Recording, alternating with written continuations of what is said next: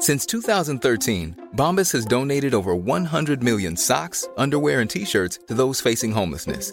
If we counted those on air, this ad would last over 1,157 days. But if we counted the time it takes to make a donation possible, it would take just a few clicks. Because every time you make a purchase, Bombas donates an item to someone who needs it. Go to bombas.com/ACAST and use code ACAST for 20% off your first purchase. That's bombas.com/ACAST, code ACAST.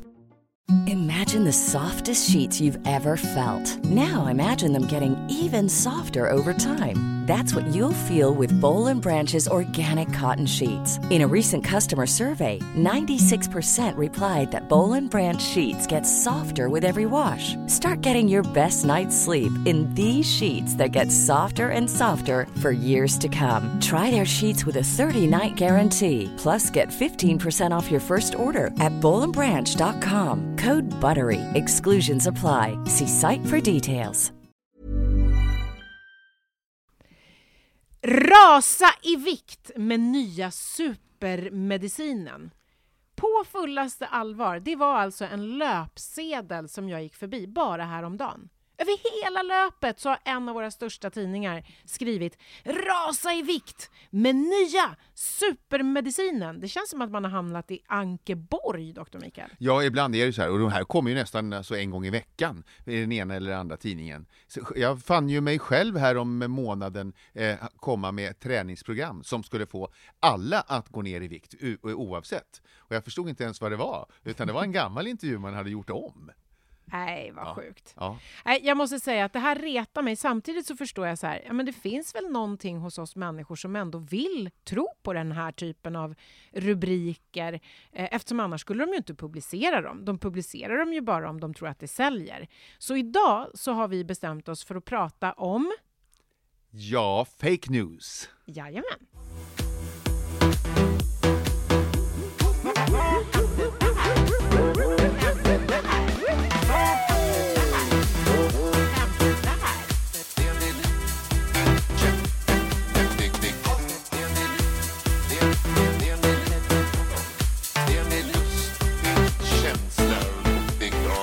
Och avslutningsvis, så här är det.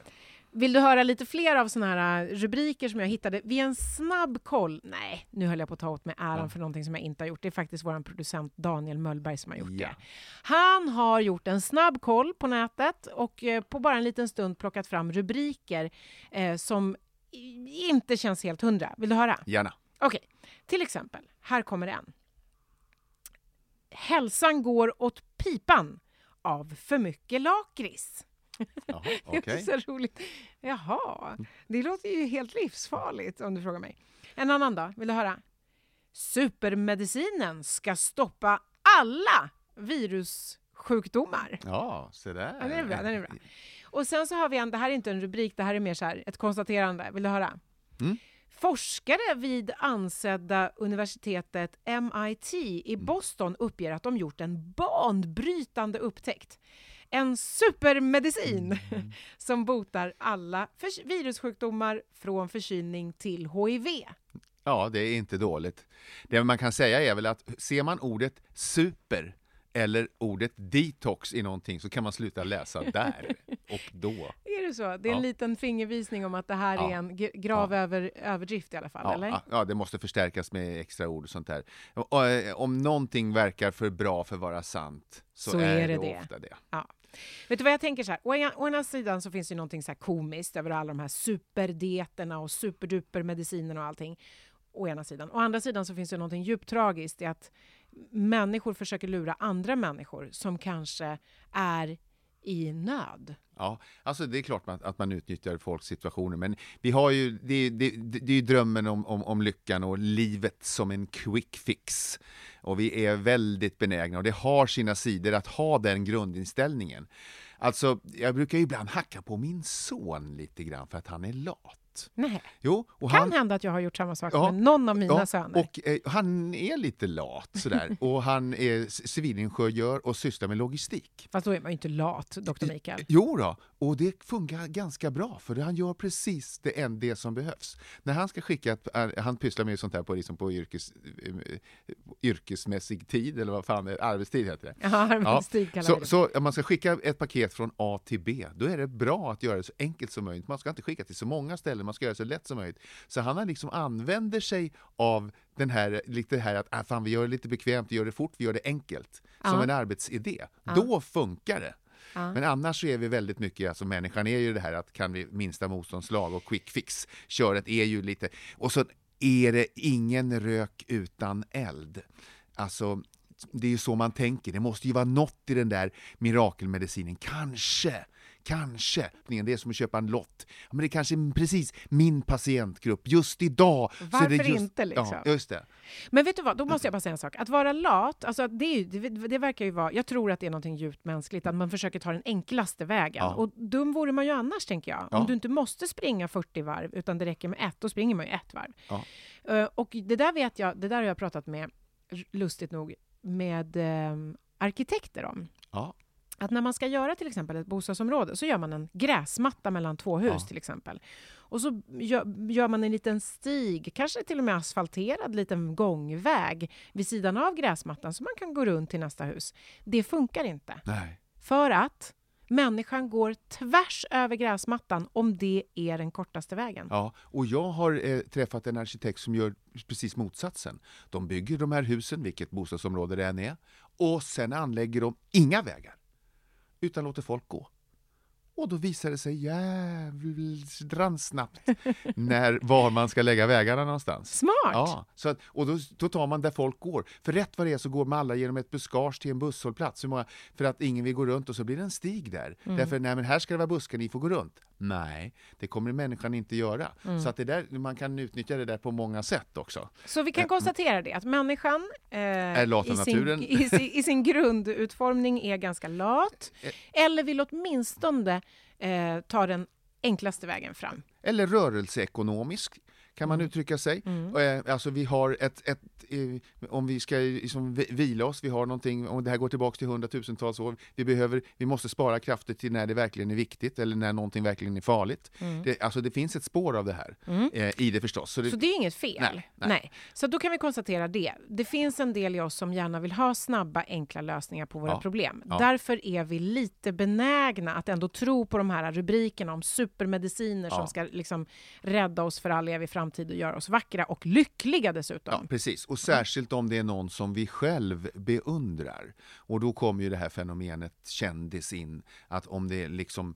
Om man tänker till exempel Beyoncé som är så vacker, om hon använder någon kräm så då kanske hon har blivit lite så där vacker på grund av den där krämen. Och då kan ju jag bli lite Beyoncé-vacker också om jag använder den där krämen då. Ja.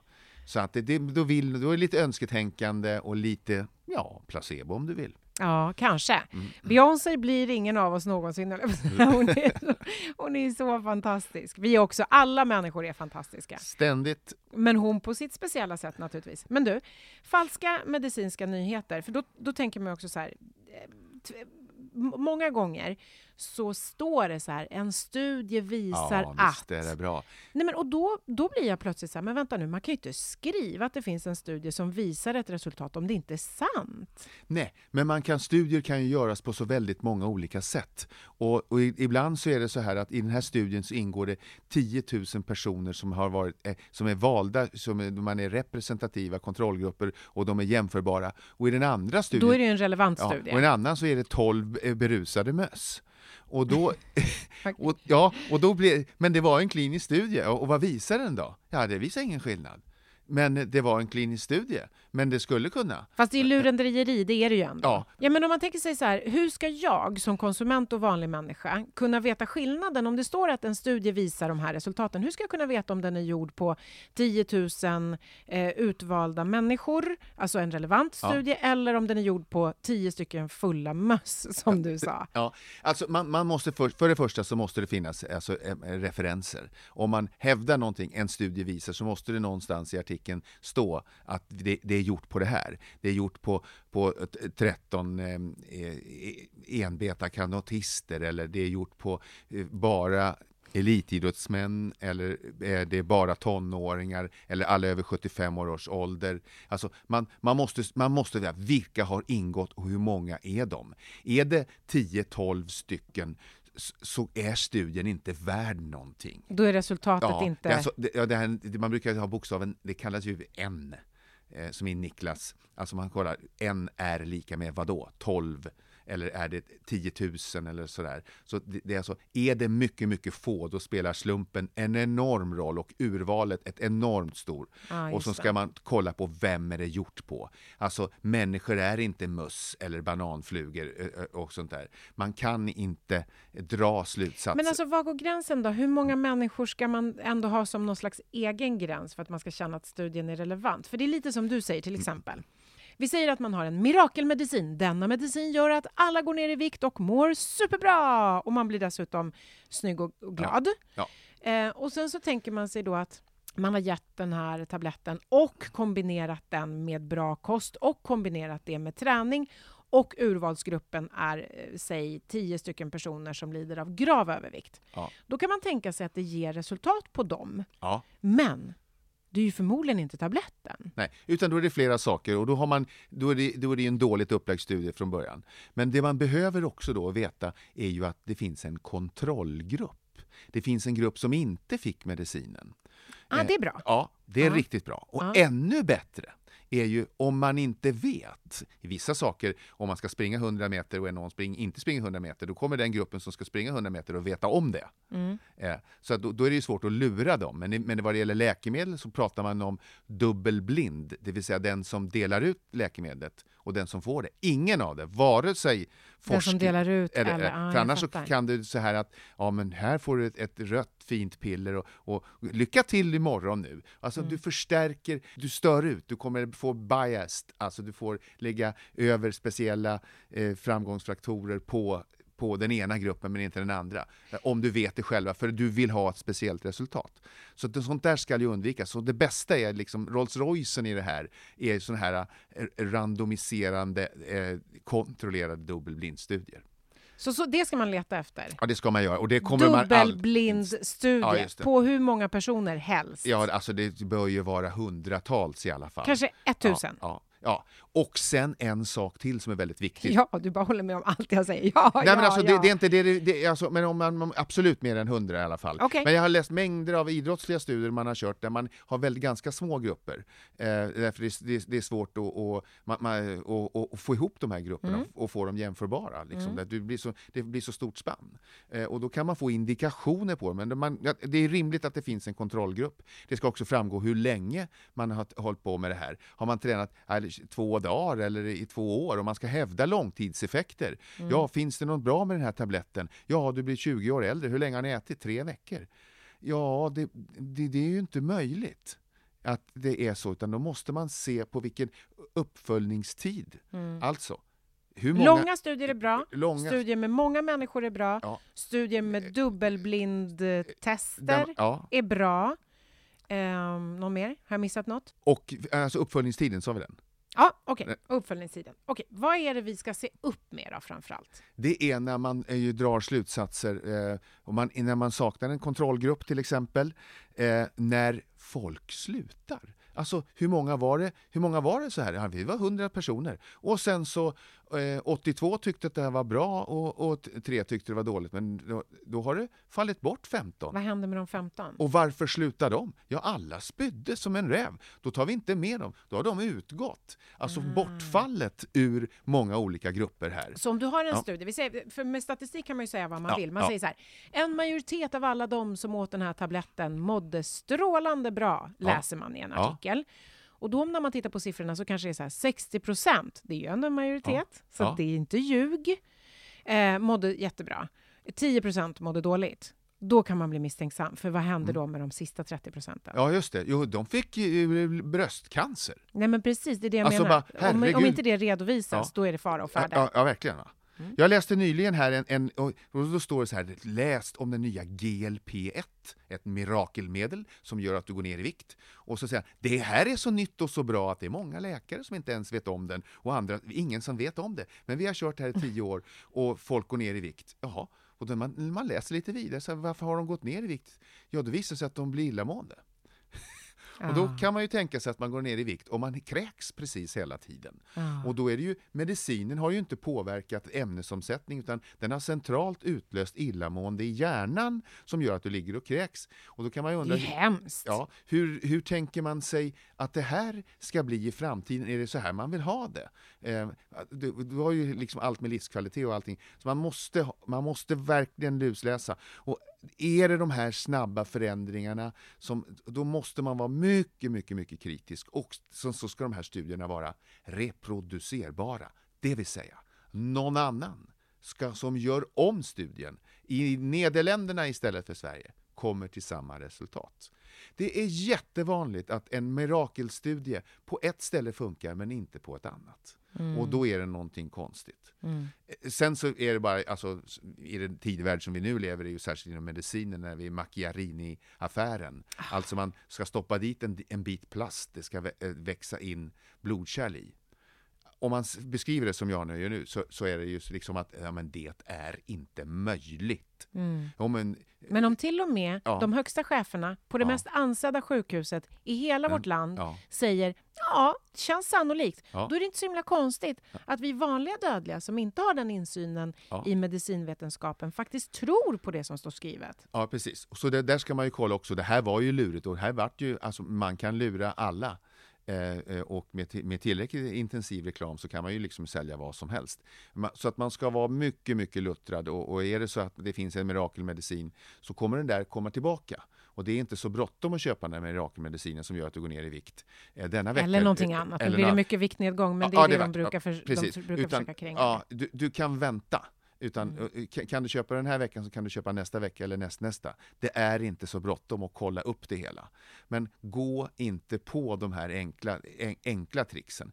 Så återigen alltså, se till hur många har varit med. Var det människor överhuvudtaget? I studier.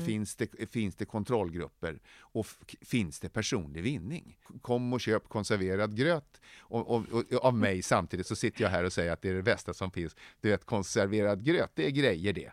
Då måste man ju förstå att jag tjänar pengar på det. Och då får man ju vara fundersam. Men då måste det förstår jag, det köper jag.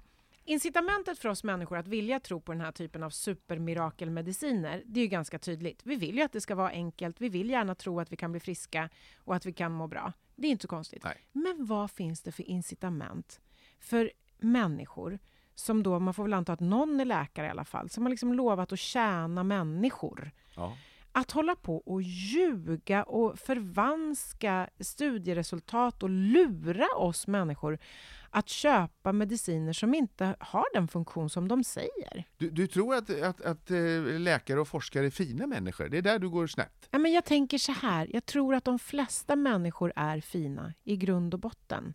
Och inte minst läkare och forskare som dessutom har ett kall. Ja, men många har inte det. Men det är också, om man nu går in på läkemedelsbitar bara, vi hoppar lite här fram mellan läkemedel som ska ge förlängt liv och bättre livskvalitet. Och sen finns det då det som ska göra oss vackrare och snyggare och så här. Så det är lite olika saker. Men bara för att ge lite dimension på det, att ta fram ett läkemedel som man forskar nu ska vi komma på någonting. Om man tänker sig en medicin till exempel som ska göra att vi får mindre infektioner. Ett nytt antibiotikum till exempel som man kan äta lite kortare och det hjälper mot halsfluss. I vanliga fall så brukar man behandla i 5 dagar eller 7 dagar, men nu ska vi behandla 1 dag. Så ska man forska fram det här.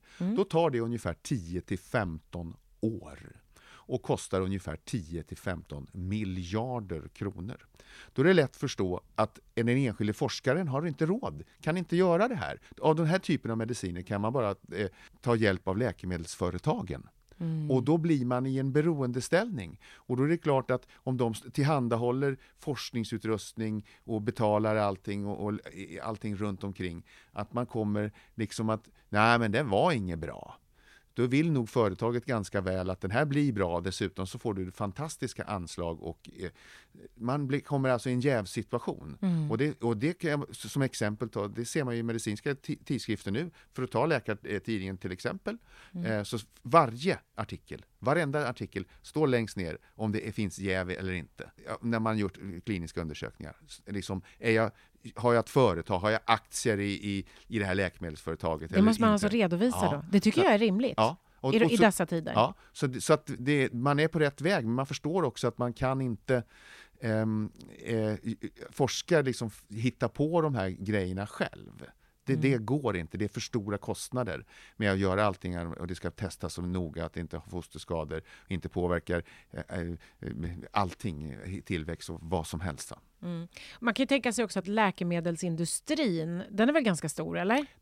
Vi pratar om tusentals miljarder dollar. Och om man tittar då på just vikt, som är en stor sån där rubrikgrej.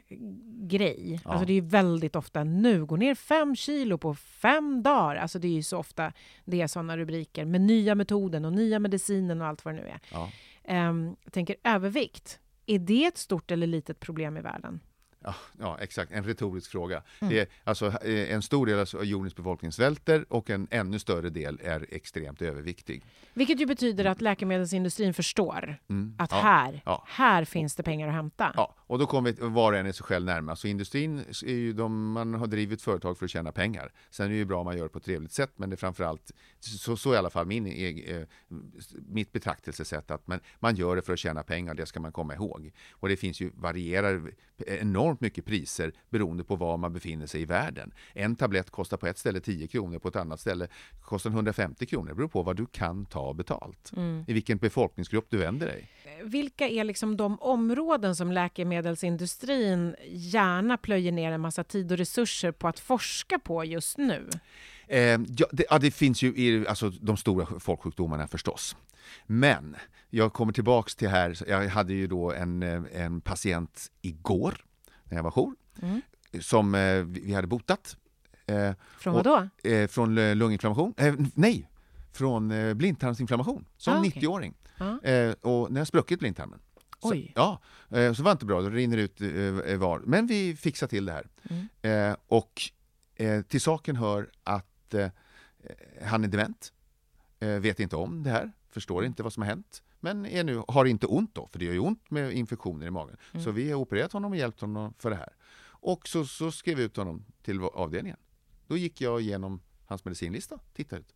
Då står han på fettsänkande och lipidsänkande och kolesterolsänkande mediciner som ska ge honom ett längre liv i långa loppet. Och han är alltså över 90 år och dement. Är det etiskt försvarbart att hålla på med mediciner av den här karaktären för den typen av människor? Du ställer frågan, vilka satsar man på? Ja, man satsar på livsstilsmediciner. Om det är så att man äter det här länge, det är ju där pengarna ligger. Hur stort tror du intresset är att komma fram med ett nytt antibiotikum som istället för att behandla i 7 dagar kan bara behandla 1 dag? För då får läkemedelsbolaget istället för att sälja 7 tabletter eller 14 tabletter om man äter 2 gånger om dagen, så får man sälja 2. Vad är det för driv till det? Så där finns det liksom man är inte intresserad. Nej, men vi vänder på det. Ja, men den här Nisse Hult, han som är 60 år, han har lite höga blodfetter. Hörru du, jag skriver ut här åt dig 30 års förbrukning. Då kan man förstå var man satsar sina insatser. Ett annat exempel som jag läste om senast igår, att då har man amerikanska läkemedelsförbundet, kan vi kalla dem då, det heter inte det, har sänkt gränsen för vad som är högt blodtryck. Så man har sänkt gränsen från 140 genom 80 till vad man bör ligga, till 130 genom 80. Och det har man gjort för att? Ja, för att det är bättre med ett lägre blodtryck och lever längre. Och det är bra. Och så visar man i vissa studier att det här kan, och i långtidsstudier, att det kan nog vara ganska bra så här. Man ska vara lite tuffare. Men man ska samtidigt förstå hur oerhört många miljoner människor man plötsligt har gjort sjuka. Ja. Därför 140 var alldeles nyss gränsen för att vara högt blodtryck, mellan frisk och sjuk då. Och nu var det 130. Och då fick du med, plötsligt då fick du 25 miljoner nya presumtiva medicinätare. Men det du säger nu är det att det här skulle kunna vara i någon slags så här maskopi med Nej, läkemedels... men det är klart att företaget tjänar pengar på om man ändrar gränserna för när man ska behandla med medicin. Vad läskigt. Och nu tar jag bara ett enda blodtrycksmedel. Sen så kan man vi ska sänka blodfetterna från 2,5. Nej, vi har bestämt att det ska vara 2,1. Okej. Då tar vi med 20 miljoner europeer också. Och hur ska man då veta sånt här? Det här kan man ju inte som enskild individ, men man ska förstå att det finns, att det här med att folk är fina människor och jag vill ju gärna tro gott om människan, men det finns ju vad det gäller utvecklandet av många mediciner så är det extrema ekonomiska intressen som styr. Det måste man bara förstå. Och man får ju hoppas många gånger att man betalar för bra grejer och inte bara dåliga. Så det är inte så himla svårt att förstå att det finns enorma ekonomiska intressen från läkemedelsindustrin. Så där måste man ändå ha liksom en liten skeptisk hållning i alla fall. Ja, det är överlag precis. Sådär. Ja. Och där är ju sunt med konkurrens så att man kan inte, så det är inte fri prissättning. Men du, jag bara undrar, hur gick det med farbrorn? Han som var 90, han som du räddade livet på. Ja, alltså tog du bort de här medicinerna som han egentligen ju inte behöver? Jag kommer ju inte ansvara för hans fortsatta vård. Så att det vi gjorde med att jag var inne och pratade med honom om medicinerna. Han sa va? Och frågade efter mer kaffe. Och det är ju för att han var dement kanske, för att han inte riktigt var med på han vad du sa. Han förstod inte alls. Nej. Och då ska man komma ihåg att man kan få ont i musklerna av att äta de här medicinerna. Men alltså illamående. Klart man inte ska äta mediciner som man inte behöver, som man inte har någon glädje av. Alltså nej, precis. Det är inte bara så att det är bortkastade pengar. Det är också, det finns ju ett mänskligt lidande och det är en mycket stor etisk tveksamhet. Men som sagt, vet du vad det äter för mediciner? Han förstod inte frågan och undrade om det fanns mer kaffe. Och just det här är en grundläggande grej. Vill man äta så mår man ganska bra. Särskilt om man är opererad i tarmen och sen så här, vill du ha en frukost? Vill du ha kaffe? Ja. Och så här. Och vad gjorde vi då mer? Då tog jag upp det här med det mottagande av avdelningen. Att se över hans medicinlista. Jag är rädd att det finns mediciner som jag inte tycker att han ska ha. Men ansvaret ligger hos er. Vi är färdiga med honom. Men sen sträcker sig min arm sträcker sig inte längre än så. Nej, jag förstår. Ready to pop the question? The jewelers at BlueNile.com have got sparkle down to a science with beautiful lab-grown diamonds worthy of your most brilliant moments. Their lab-grown diamonds are independently graded and guaranteed identical to natural diamonds, and they're ready to ship to your door. Go to BlueNile.com and use promo code LISTEN to get $50 off your purchase of $500 or more. That's code LISTEN at BlueNile.com for $50 off. BlueNile.com, code LISTEN. There's never been a faster or easier way to start your weight loss journey than with PlushCare. PlushCare accepts most insurance plans and gives you online access to board-certified physicians who can prescribe FDA-approved weight loss medications like Wegovy and Zepbound for those who qualify. Take charge of your health and speak with a board-certified physician about a weight loss plan that's right for you. Get started today at plushcare.com/weightloss. That's plushcare.com/weight loss. plushcare.com/weight loss. Imagine the softest sheets you've ever felt. Now imagine them getting even softer over time. That's what you'll feel with Boll & Branch's organic cotton sheets. In a recent customer survey, 96% replied that Boll & Branch sheets get softer with every wash. Start getting your best night's sleep in these sheets that get softer and softer for years to come. Try their sheets with a 30-night guarantee. Plus, get 15% off your first order at BollandBranch.com. Code BUTTERY. Exclusions apply. See site for details.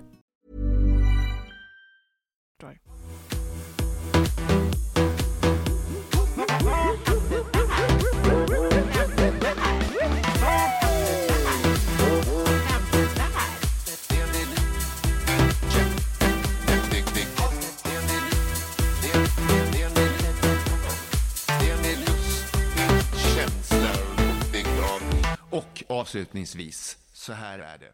Det finns ju ändå någonstans en liten förhoppning hos människan att, jag tänker så här, någon gång kommer ju en forskare att komma fram till en medicin som är bra för någonting, för en sjukdom eller för bara psykiskt välmående eller för att kunna äta hur mycket som helst och vad som helst och ändå inte behöva liksom bli allvarligt överviktig. Till exempel. Ja. Tror du inte det? Nej, det tror jag inte. Utan det är inte så det går till i forskningsvärlden alls, utan nu för tiden så är det inte enskilda forskare som kliar sig i huvudet och ser rufsiga ut och verkar disträ och ändå har koll på grejerna. Utan det är team, det är 40 man där och 40 man där och man har multicenterstudier, det vill säga att man tar samtidigt så tittar man på 400 olika intensivvårdsavdelningar i hela Europa samtidigt tittar på en sorts infektion och så ser man, det där vart liksom 10% lägre infektion om du använder den kombinationen eller om du var tillräckligt snabb. Så går forskningen till. Och den sker i små steg. Den gör det. Vi tar ett annat exempel som jag tycker man ser ganska ofta. Olika preparat för att få tillbaka hårväxt. Ja. Det är också en sån här... Det är ju inte farligt att att man får mindre hår på huvudet. Nej. Men det finns en tydlig målgrupp. Det handlar kanske mer om, jag vet inte, känslomässigt att man vill ha hår på huvudet och sådär. Och då finns det ju många som hävdar, men det här 98% av de som har tagit det här preparatet, de har fått mer hår på huvudet. Och ibland är det till och med bilder, så det är bildbevis. Ja, och just sån här bildbevis på en före och efter, det tror jag, det är nog inte speciellt tungt. Man har ingen kontroll på bilder, man vet inte när de är tagna. Det där får man nog ta med en väldig nypa salt. Det kan lika gärna vara retuscherat. Ja, absolut. I alla fall. Så om det är samtidigt, då är vi där igen med artikeln. Och sen så slutar artikeln och så säger man ingen jävsituation står det under. Eller så står det köp den här under och superbra. Och då vet man att det här går bort på grund av ordet super. Men om det står att 98% har fått hjälp av alla de som har provat, eller i en undersökning. Ja, precis. Och då får man kolla hur länge har ni använt den och vad innebär hjälp? Är det hjälp ett långt svallande hår eller är det ett knappt mätbart mikrohårstrå som sticker upp mitt på skalpen? Vet du vad jag brukar tänka? Nej. 98% av hur många? Ja. Brukar jag tänka. Ja, just det. Alltså 98% av hur många? Ja, det där är ju också väldigt noga. Ja, just det. Men det är ju svårt, men man får tänka på med procent kan ju betyda väldigt mycket. Och sen så vilken typ av biverkningar eller vad finns det för baksida här? Om det hade varit 2% dödsfall, hade det varit acceptabelt om vi opererar till exempel 100 barn för blindtarm, 2 dör. Alltså det ska vara 0.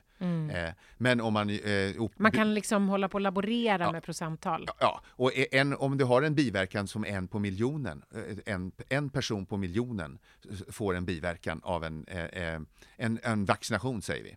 Och sen så ökar den då med 100% till 2 på miljonen. Samtidigt som den här vaccinet räddar 1000 liv. Så, och då är det, nu kan vi inte ta den för att det blir en 100% försämring av det här vaccinets biverkansprofil och sånt där. Så det här är väldigt viktigt att man har koll på vad procenten står för. Har du varit med om någon gång som doktor att du har en patient och så är det någon som säger så här, men du, den där medicinen som jag läste om i tidningen som ska vara så himla bra mot dittan och dattan, kan du inte ge mig sån? Jo, jag har varit med jätteofta och jag får alltså en gång om dagen får jag frågor om så här, är det verkligen, kan ni inte ta upp det här? Och det har man frågat både om här i Läkarpodden. Kan du inte ta upp och prata om den där medicinen som jag har sett? Hon såg så trevlig ut och verkar må så bra. Kan det ändå inte vara lite sant? Jag har prövat och tycker att. Kan du sådär? Och det är väldigt vanligt. Och jag gör ju inga egna studier. Jag läser ju väldigt mycket. Jag är ju inte forskare utan jag jobbar ju kliniskt liksom på golvet och sådär. Men allt eftersom man har blivit äldre så man har blivit mycket läser studier mycket mer restriktivt och skeptiskt för att alla vill liksom, en forskare vill ju ha resultat. Så och jag kan inte uttala mig om just de här olika vitaminernas förtjänstfullhet. Eller specifika mediciner som du inte själv har gjort studier på. Där du inte vet hur studien är gjord. Nej. Men en sak som livet har lärt mig, som Läkarpodden har lärt mig, alltså indirekt och sånt där, och mitt yrkesmässiga liv är att livet är en dosfråga. Man kan alltså, för mycket av någonting är inte bra. Det är så tydligt att vi har det här resonemanget apropå hur vi betraktar löpsedlar, ingen rök utan eld, det måste ju betyda någonting, det måste ju vara bra för någon och sånt där. Då är det här att man kan bli förgiftad av för mycket luft, man kan bli förgiftad av för mycket vatten, man kan bli förgiftad av allting. Så att lagom är bäst. Det låter så tråkigt och så låter så svenskt i det där läget, men alltså det finns inom vissa rimligheter vad som är bra för oss. Och det blir inte lite roligare för att jag dricker ännu mer när klockan är 2. Nej, livet är en dosfråga faktiskt, i mångt och mycket. Men du, Dr. Mikael, nu tänker jag så här, incitamentet för läkarindustrin, jag fattar den. Men det finns ju också många så här artiklar och så, som handlar om så här, drick en kopp kaffe om dagen så lever du längre. Eller ett glas vin om dagen är bra, då lever du också längre. Alltså det finns ju många sådana som man läser som, då tänker jag så här, det har ju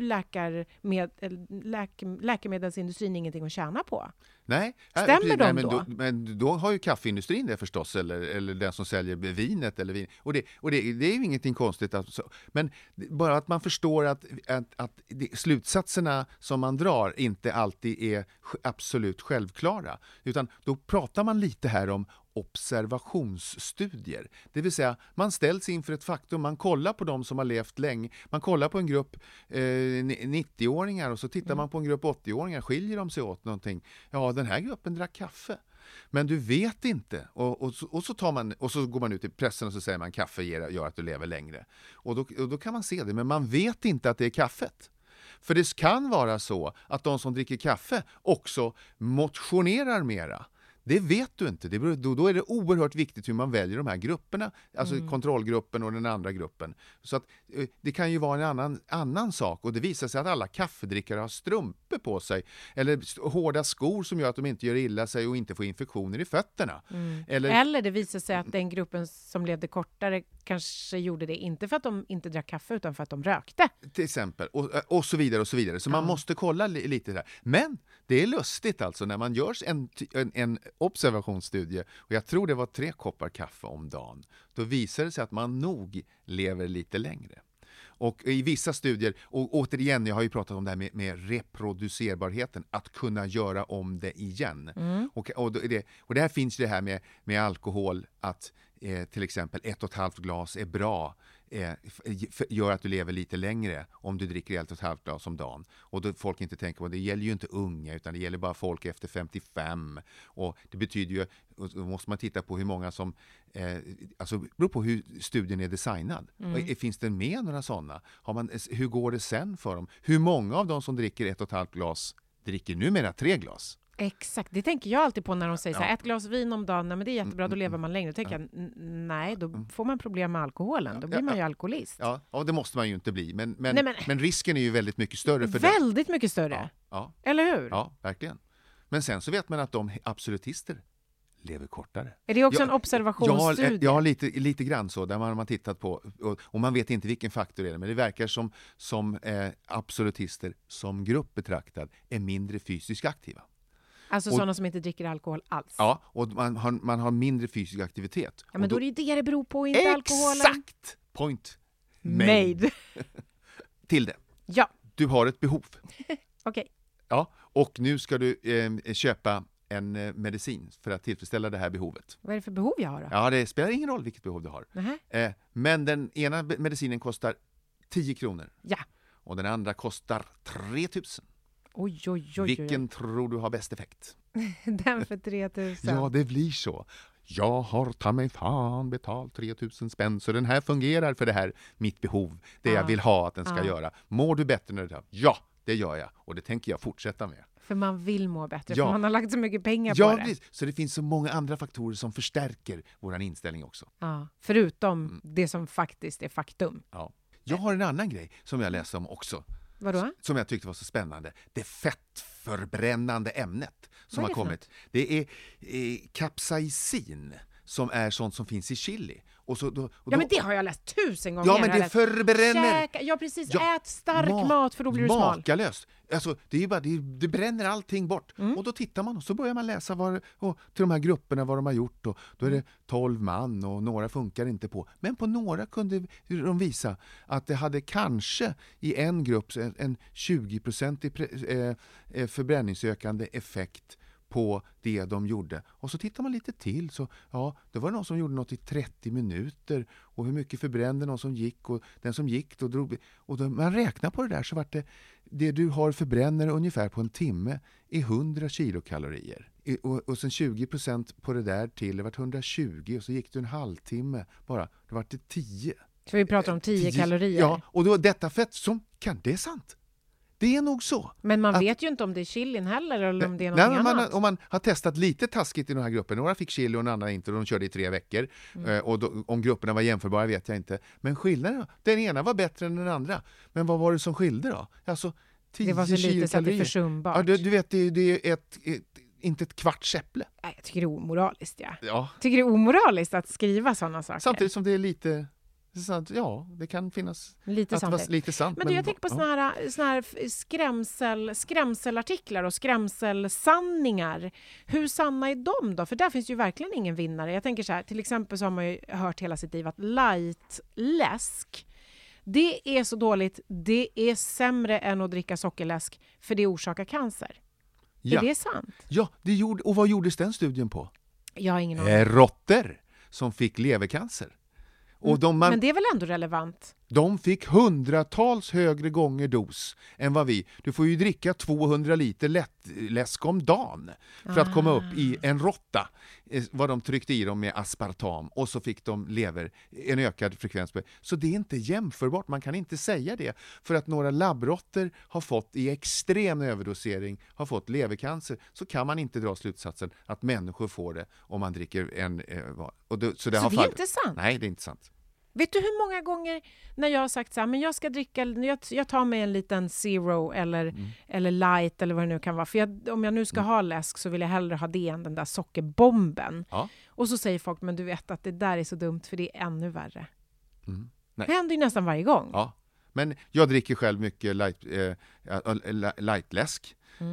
Kanske en om dagen eller något sånt där, beroende på hur jag tränar. Men jag tycker det är en bra grej. Lightprodukter är en bra grej. Om man inte, alltså det finns ju andra sorters lights där det är hälften så mycket. Om du ska äta en chokladbar liksom.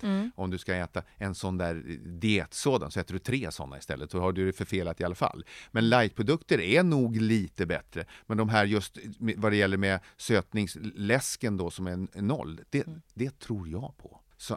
Och jag tror inte att det ger mig levercancer. Och det vi har lärt oss idag, det är att vara lite skeptiska när vi ser rubriker om supermediciner som vi gärna vill tro på men som kanske inte är riktigt sanna ändå. Ja, och allt som Donald Trump säger också. Det får stå för dig. Ja, det får det. Tack snälla Dr. Mikael.